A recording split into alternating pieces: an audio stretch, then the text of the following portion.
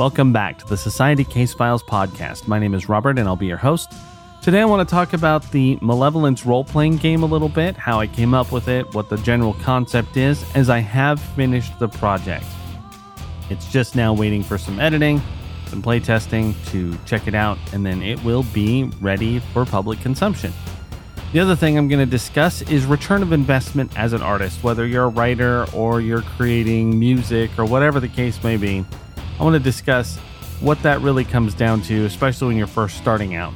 So, got a lot to talk about. I'm going to dive right in. When you first start out as an artist, you may not have all the resources in the world to throw into the various aspects in order to produce a quality product. You might not have the money to pay a cover artist if you're a writer. You might not have the money to pay an editor. You may not have the money to do much of anything other than to use your own time to do everything you possibly can. And that's where I want to get into the concept of return of investment. There are times that you'll want to either take out a loan or find some money somehow by dipping into whatever, your savings, if you're really confident in it, if you've had some indications that it will be worth it to do so. But there are also times that you can learn how to do many aspects of the process yourself. And that's not just to say that you could learn how to be an editor effectively or whatever else, but maybe you want to become the person who does your artwork for your books or whatever else it may be. Ages ago, an author could just be the writer. They didn't even necessarily write the blurb on the back of their book. These days, you're expected to be an expert in a variety of fields, and if not an expert, at least passably capable of producing or at least finding the appropriate tools to do that job. It's pretty rough, but with all the content coming out, and we're talking the internet is just flooded with things from people who are professional, all the way down to the rank amateur who has barely started, to people who aren't even really taking it seriously. They're just trying to make a quick mark or a quick buck or whatever else. Way back, and I've kind of talked about this before, but when I first started doing music, we found that we had some choices. If we wanted to do it, quote unquote, the right way back then it was going to cost a stupendous amount of money. But we were just on the cusp of being able to do a lot of the stuff at home, the recording, the mixing, the mastering, all of that stuff. We weren't quite to the point we are now where there's so much software and videos and learning aids out there that you could learn how to do this yourself in a better way than we did. But we were able to be very crafty and create our first projects ourselves. Those were on cassette tape. And we basically had a 4-track.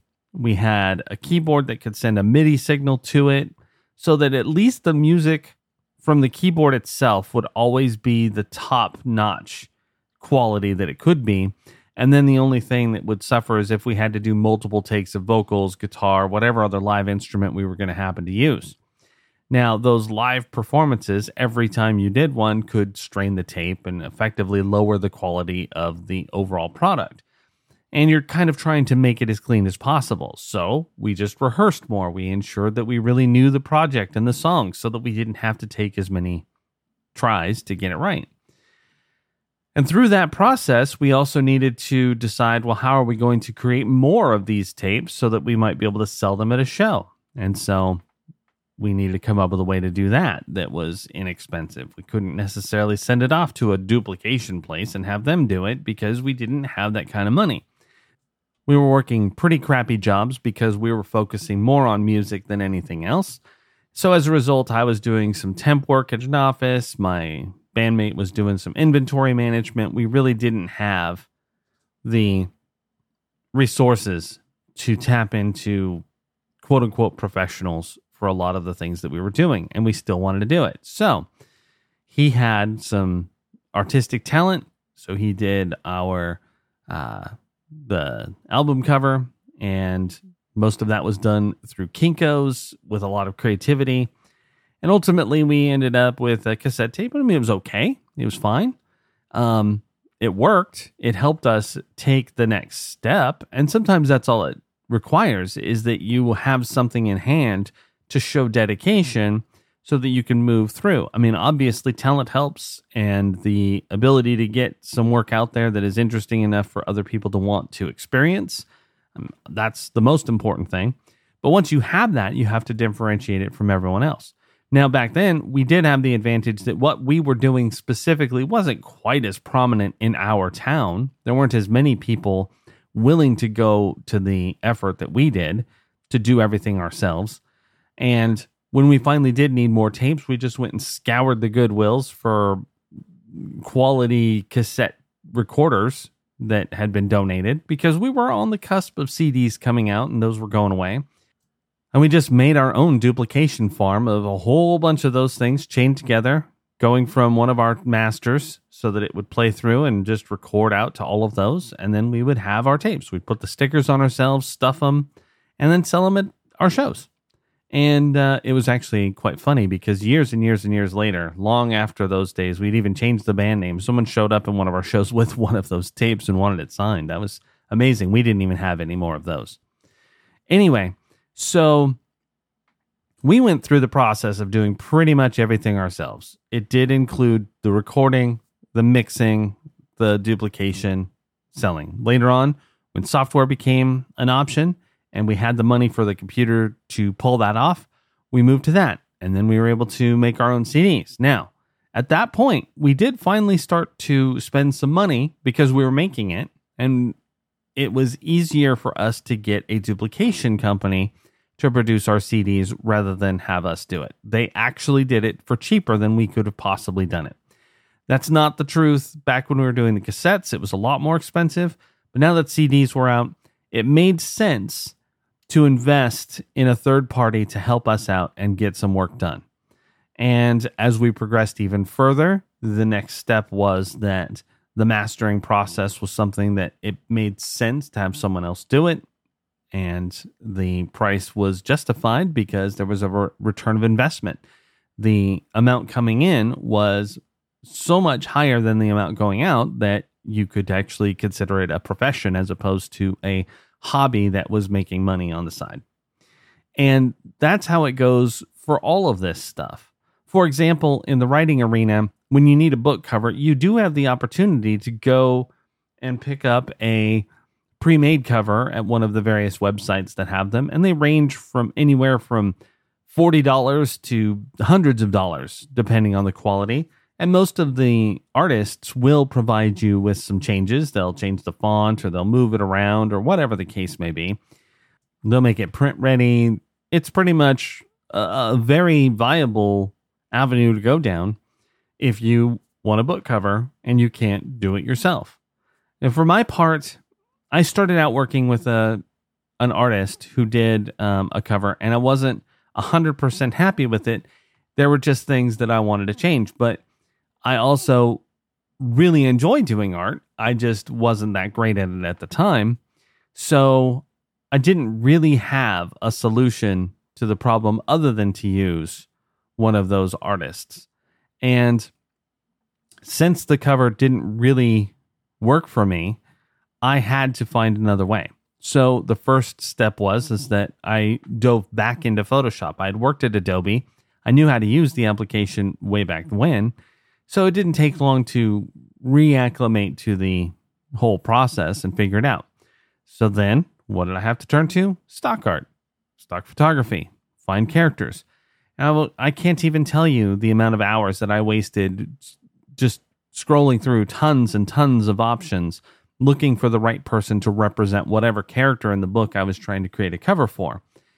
I wouldn't necessarily call it a complete waste of time, because I did learn a lot about poses and what looks good, what doesn't. And I even did buy a few and put them into book covers. But the ultimate truth was that just wasn't going to work for the style I wanted to portray from my book covers. So that's when I turned to 3D art, and I had to make it differentiate itself from what I had seen over and over again. So I really dove into making it look much, just different. Not necessarily higher quality than what I'd seen, different. And I wanted it to stand out. And so that's how I got into creating the covers that I did. I also looked at movie posters just ad nauseum. I would just browse them for hours and look at propaganda posters from wartime and just take some of those concepts and employ them into the design. Now, that's how I did it. I threw myself into this process and spent hundreds of hours on YouTube videos and courses and learning different pieces of software, all to be able to generate these book covers on my own.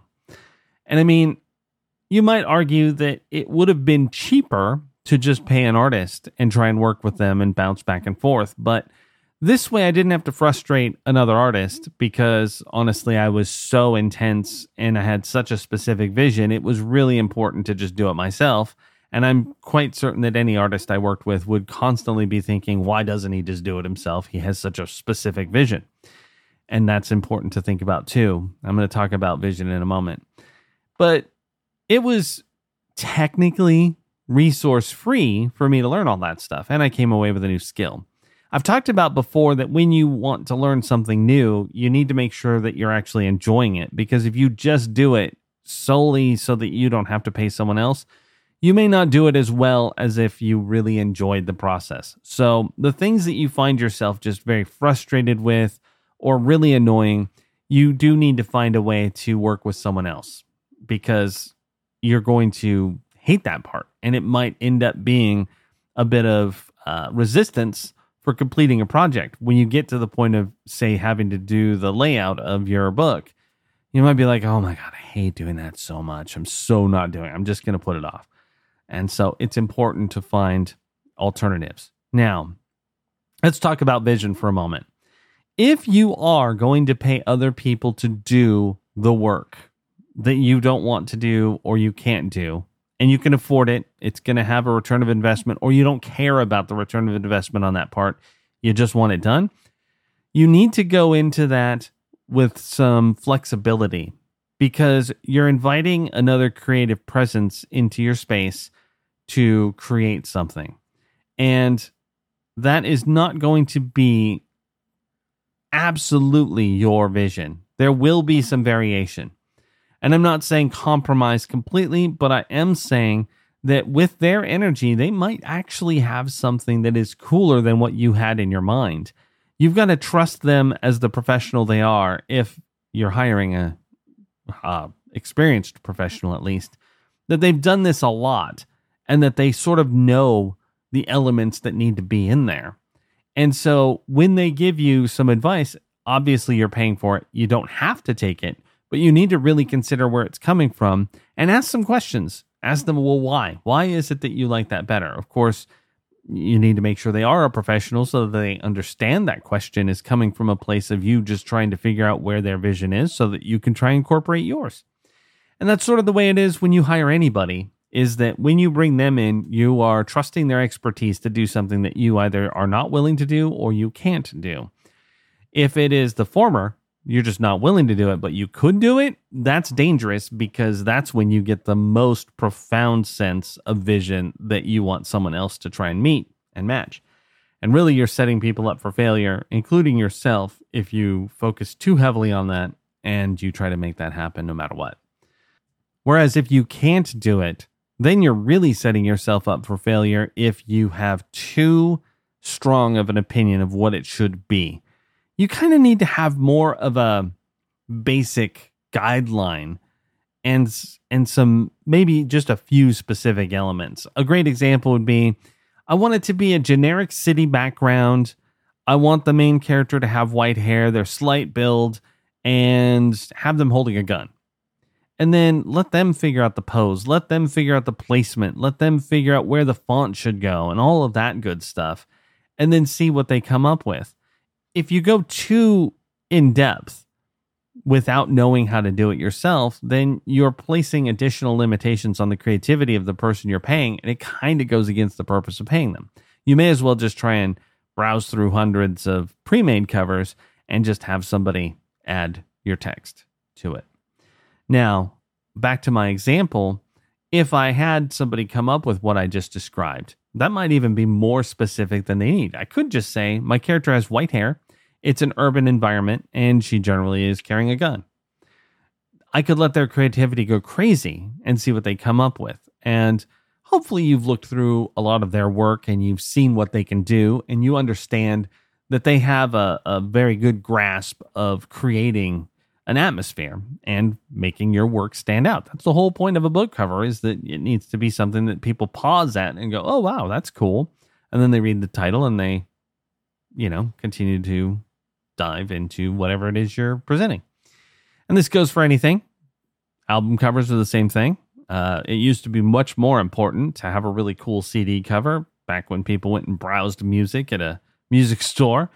But you're still presenting yourself, you're still creating something. And this is a good point to bring back if you're doing it yourself, you need to have certain standards that you aspire to. So let's say that you create a book cover and you match it to other people, you put it up side by side and you're like, wow, mine looks fairly amateur compared to all these others. That's totally fine. What you need to do at that point is discern why. You have to be able to ask those questions. Well, why is mine not as good as theirs? It can't just be, well, mine looks like crap because an amateur made it. It should be something like, my character is really popping hard from the background. They don't look like they're there. They look like I copy and pasted them in there. Whereas the professional version, everyone's nicely blended and it actually looks like a full scene. And that's one step that you could go, well, how do I fix it? Then you can go to YouTube or Udemy or whatever course you want to go to, and you can study, well, how do I blend someone in better? What do I do with whatever application I'm using? Maybe I cut them out of their background incorrectly.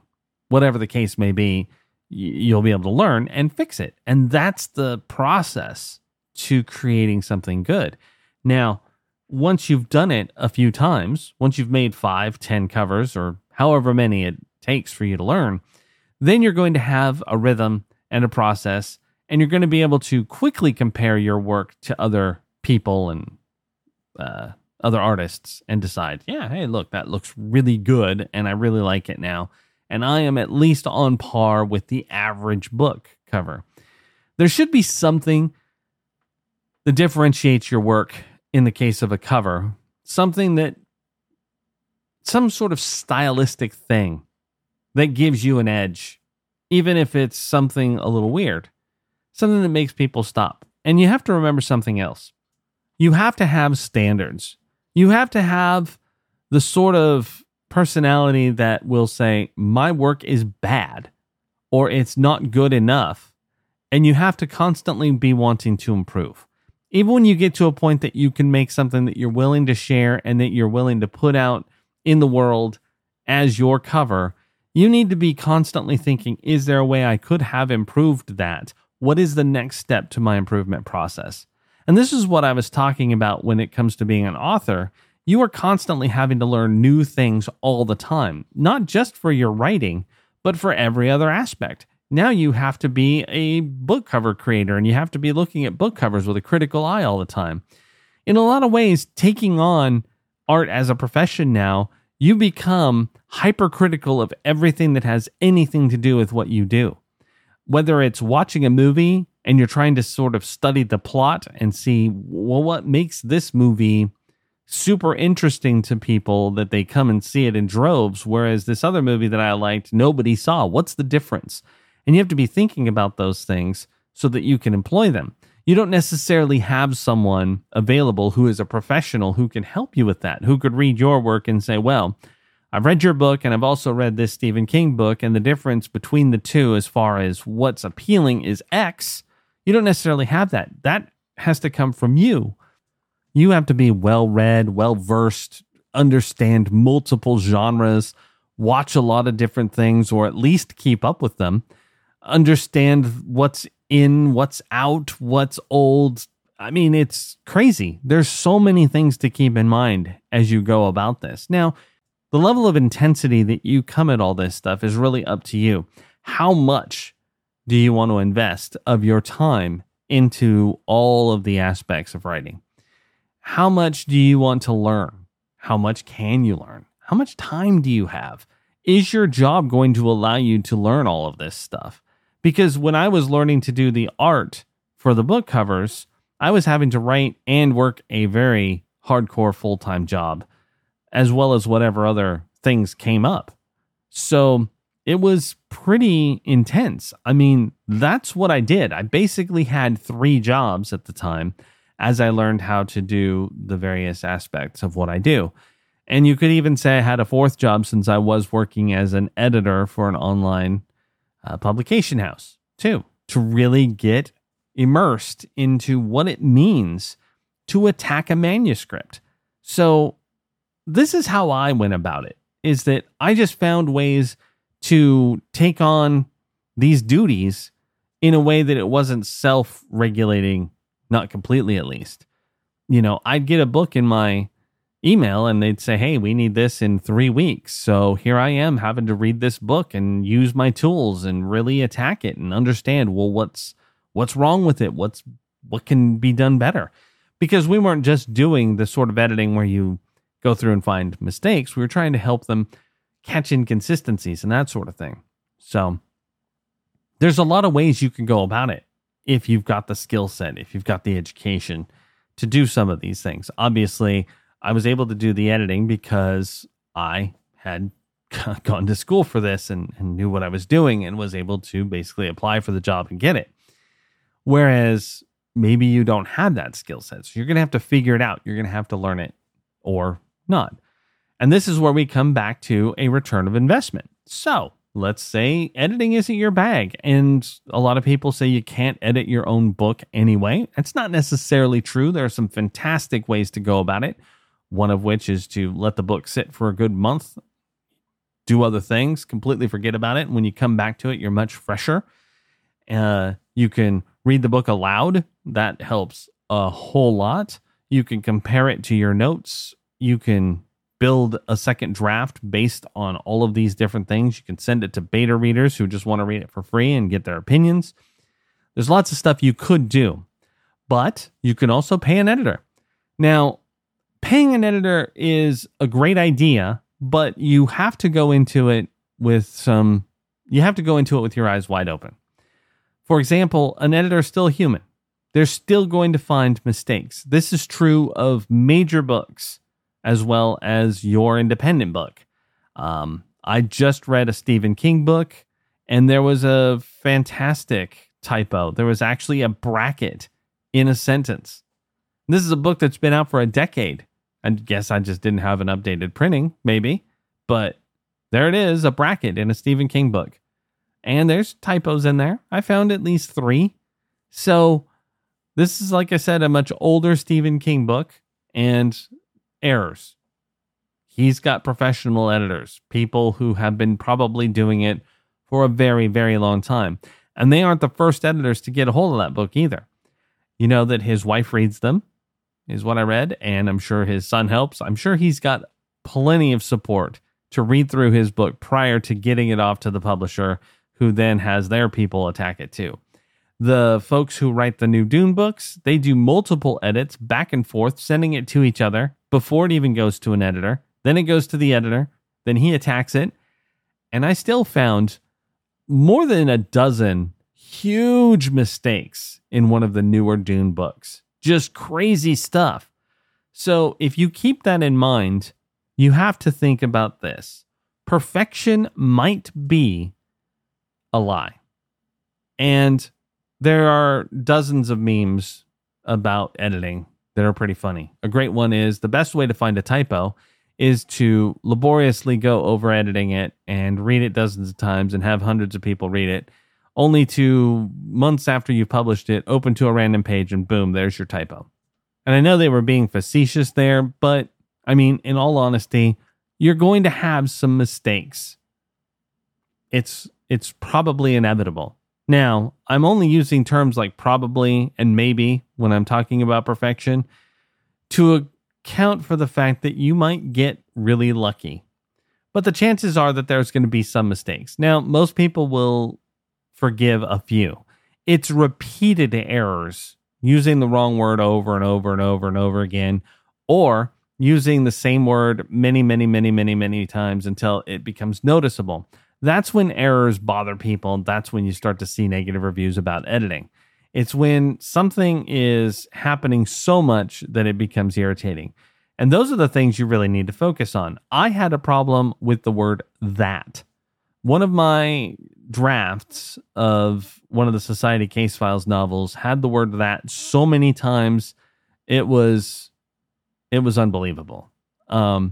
So I attacked it. First off, I went through and edited, and I found every single instance of it, and I found a better way to say it.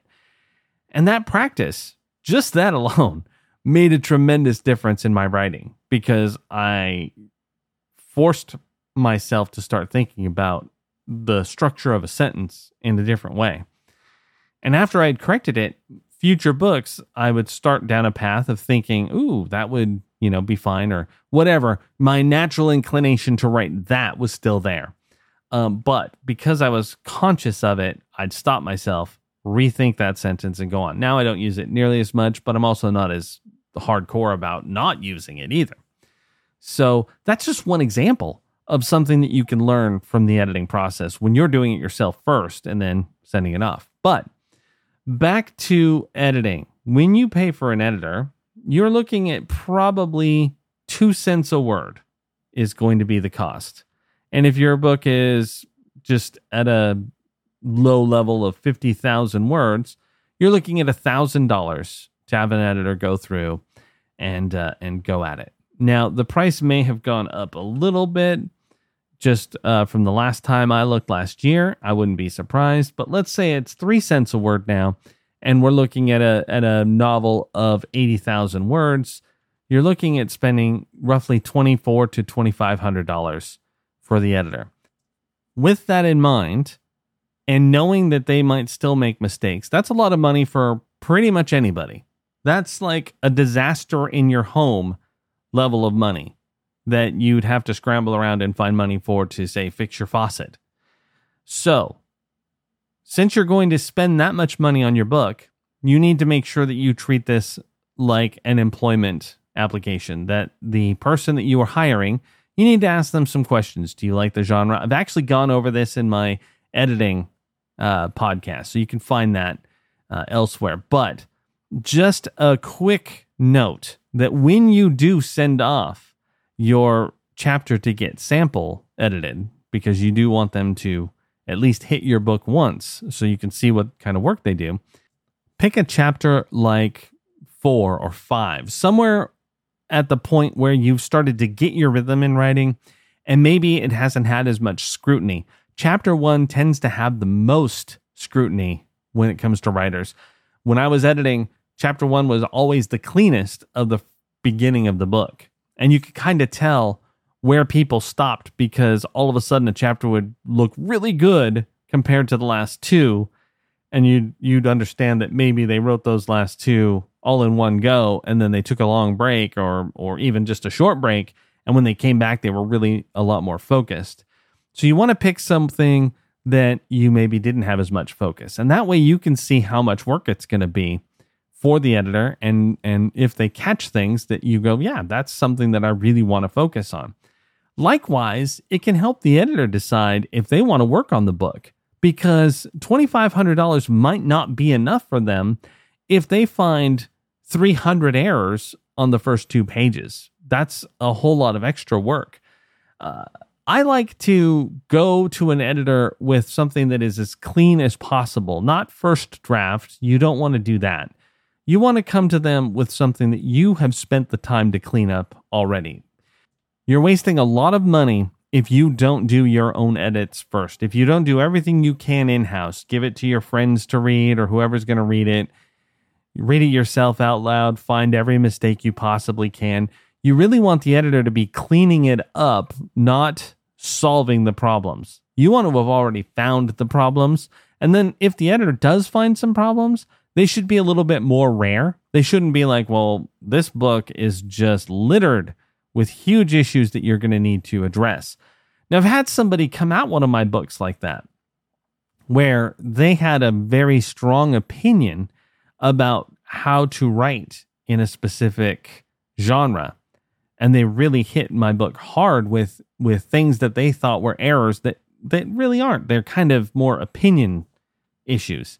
And that's where it comes down to you getting that sample and talking to them and understanding them better. I was assigned the editor by my publisher, so I did actually ask for a different editor to help me because it was clear that our two philosophies didn't mesh, and they were just going to litter the whole book with red on things that I wasn't planning on changing anyway because I stylistically chose to write those things.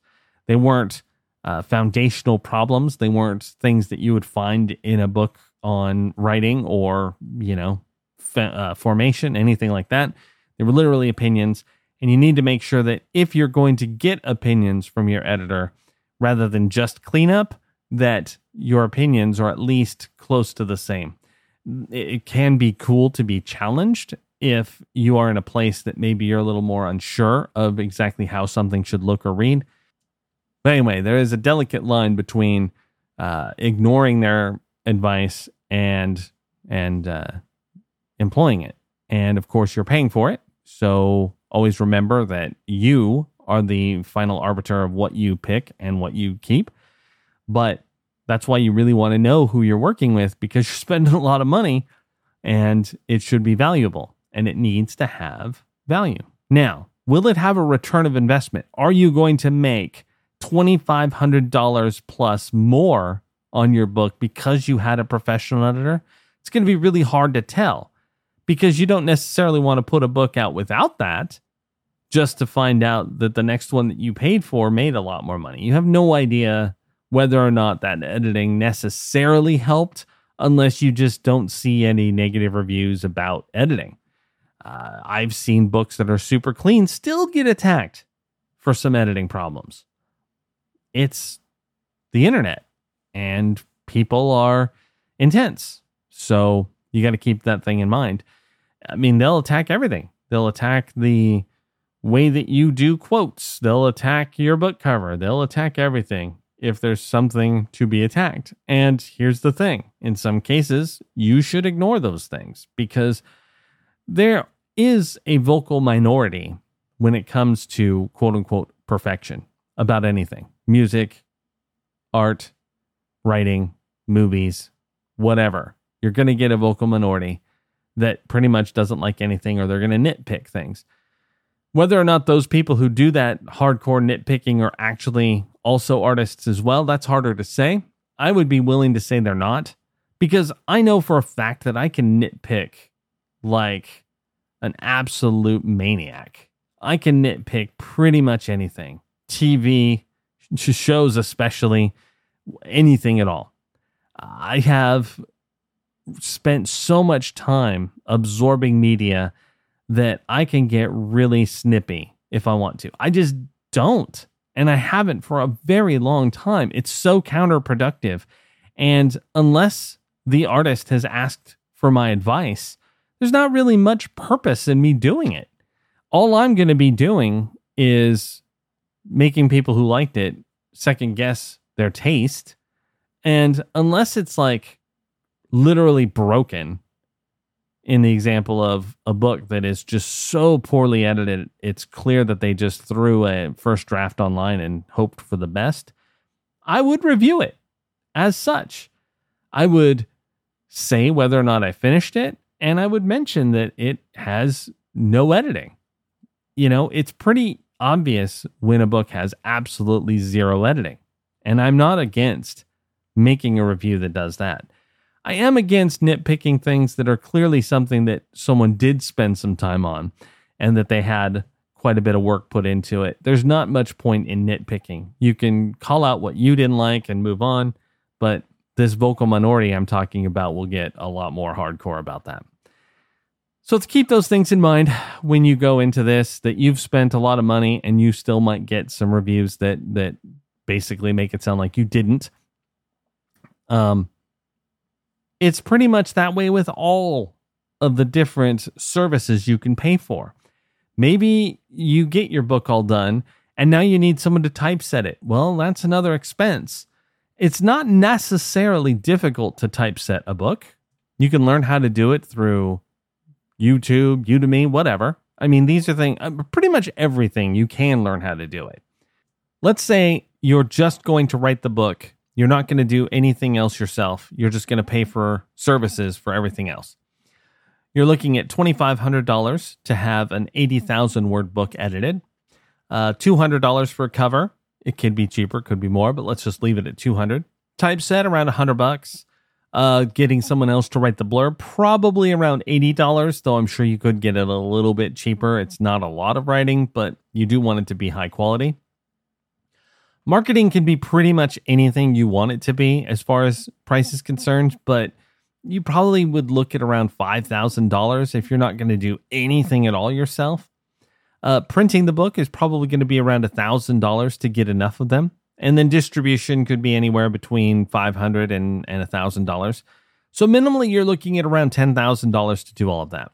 There are places that will do everything for you for a bargain, and I'm going to put that in quotes. They are from start to finish houses that do every aspect of the book creation process.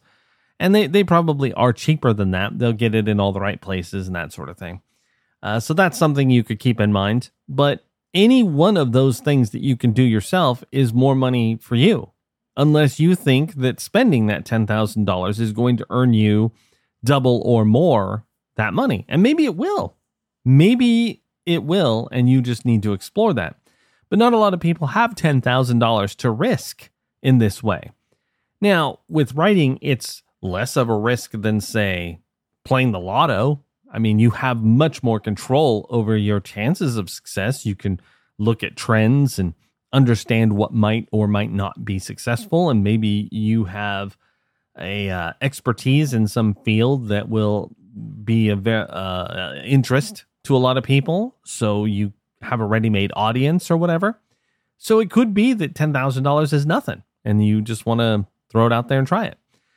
The same goes with music. If you were doing a music CD and you wrote the songs at home on a guitar or your piano or whatever, and then you wanted to record it, you're looking at studio time, and it's usually an hourly rate, and maybe you can buy it in blocks and save some money. Then after that, you've got to pay the mixing engineer to get that done. You've got to pay a mastering person to do that part.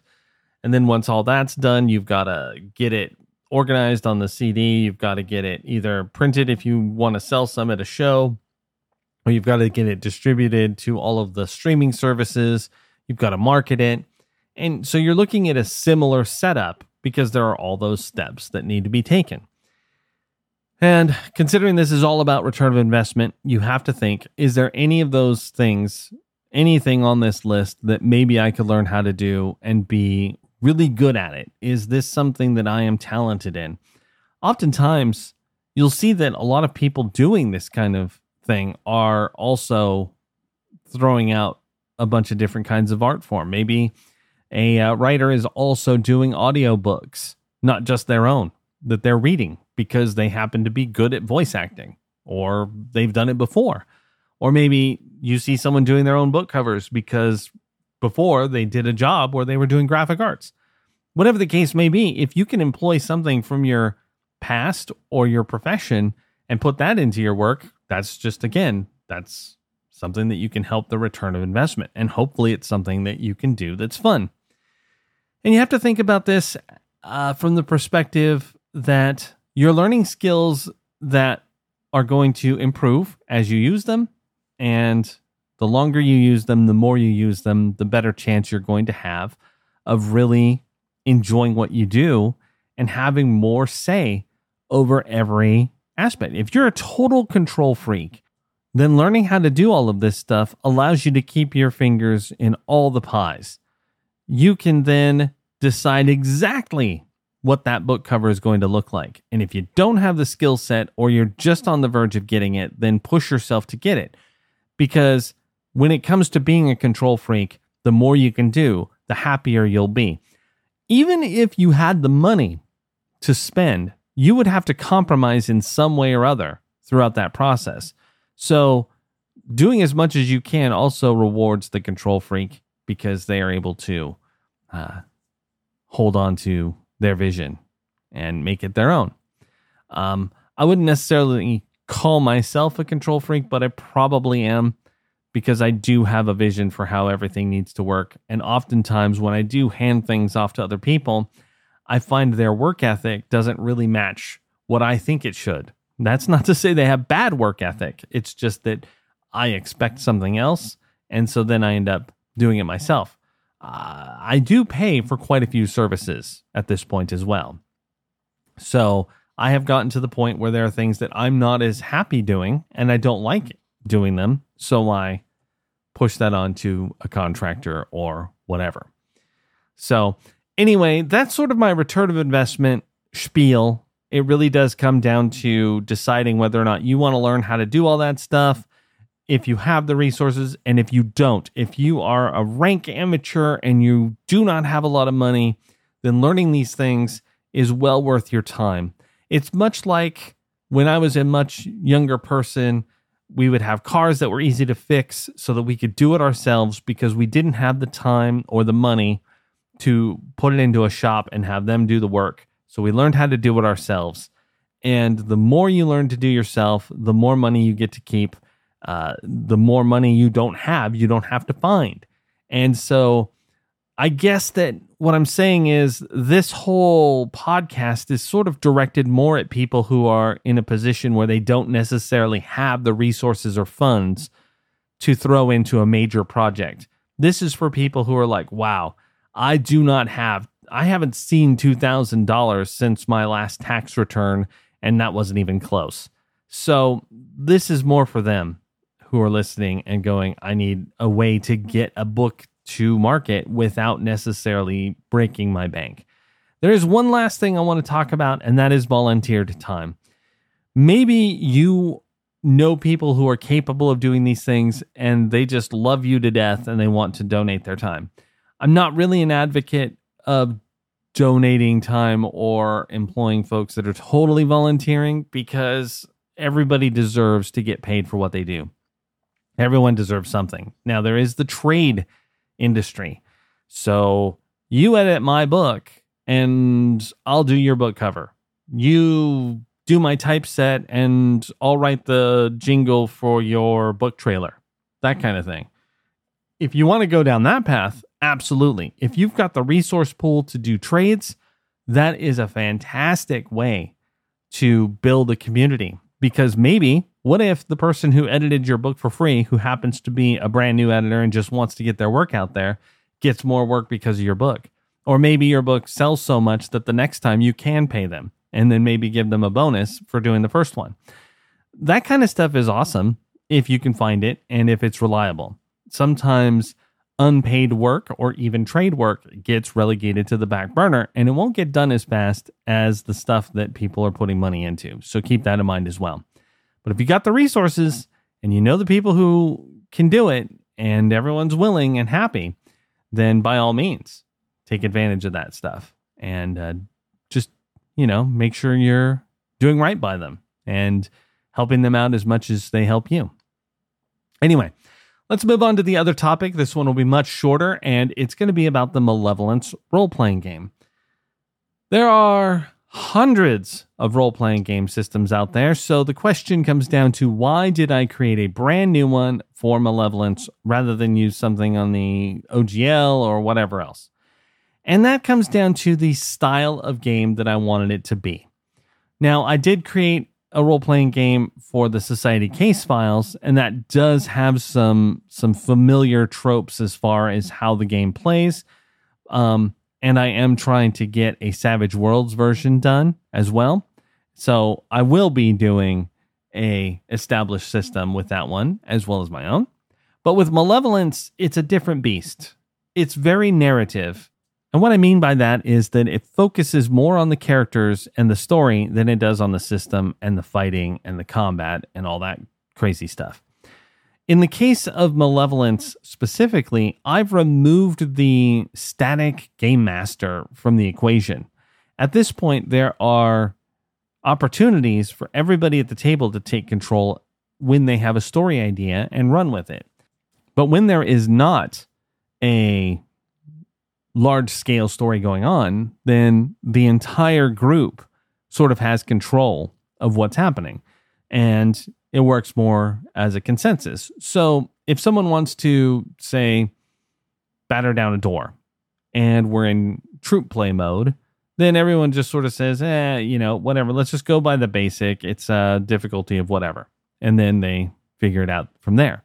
Whereas when a director takes over and is running a story, then they're the ones who come up with those target numbers. So it's interesting in the sense that we're taking a step back from the very established idea of a role-playing game where the game master is driving the story somewhat by throwing events out there for the players to latch onto and decide if they're going to take that hook or if they're going to go off on a different direction.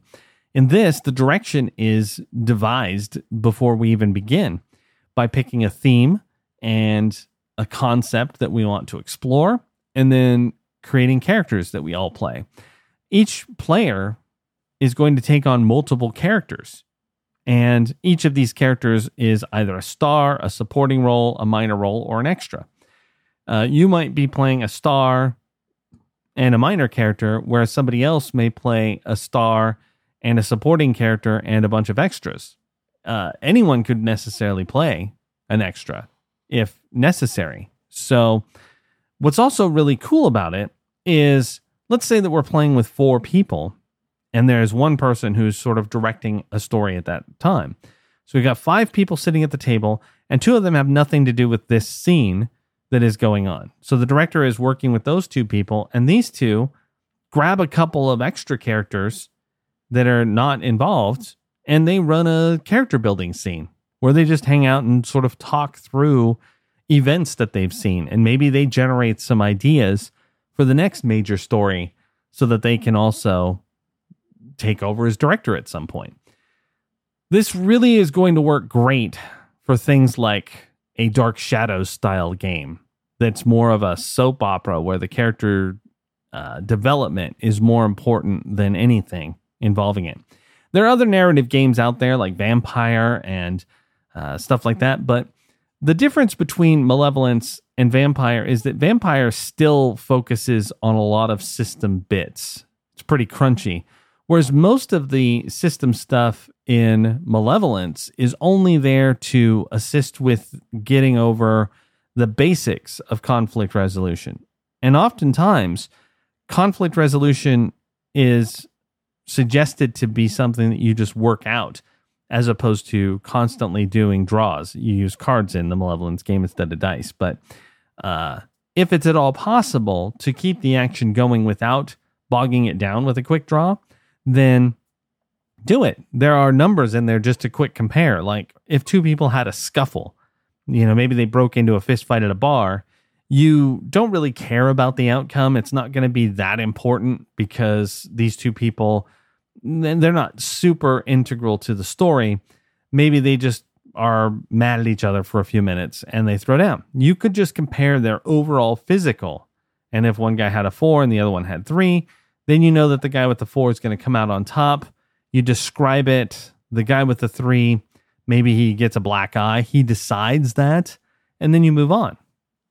But if it's more intense, if the 2 guys at the bar have decided they're going to kill each other and they pull knives, that's when you want to break into the system, start comparing the nuanced attributes and use some skills and do it properly. Because it is there to do that, but it's much lighter than other systems, and it should move much quicker. So this game should appeal to people who are more interested in the social dynamics of a role-playing game. It would really work for folks who love live action role-playing, improv theater. It's taking a lot of inspiration from that sort of thing. And overall, it's just a very different experience than sitting down to a Dungeons & Dragons game.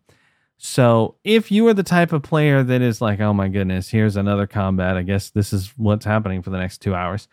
If you just kind of feel your soul being sucked out whenever you have a multi-hour situation that bogs the story down, then this is for you.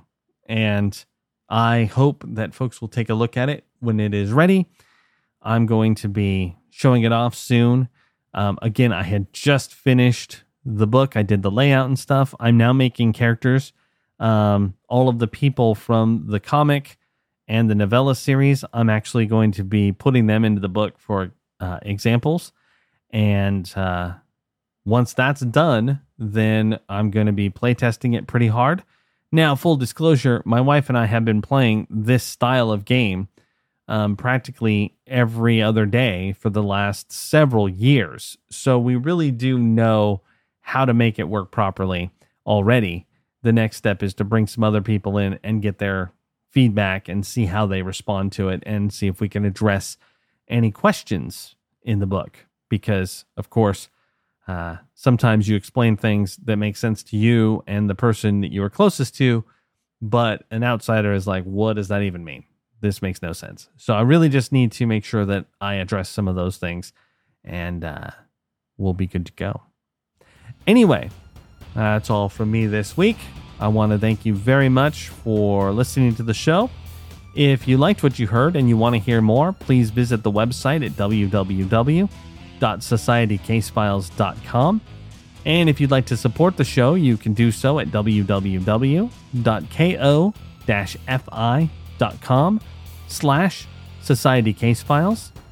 And there is now a website that you could visit for Malevolence called www.welcometomalevolence.com.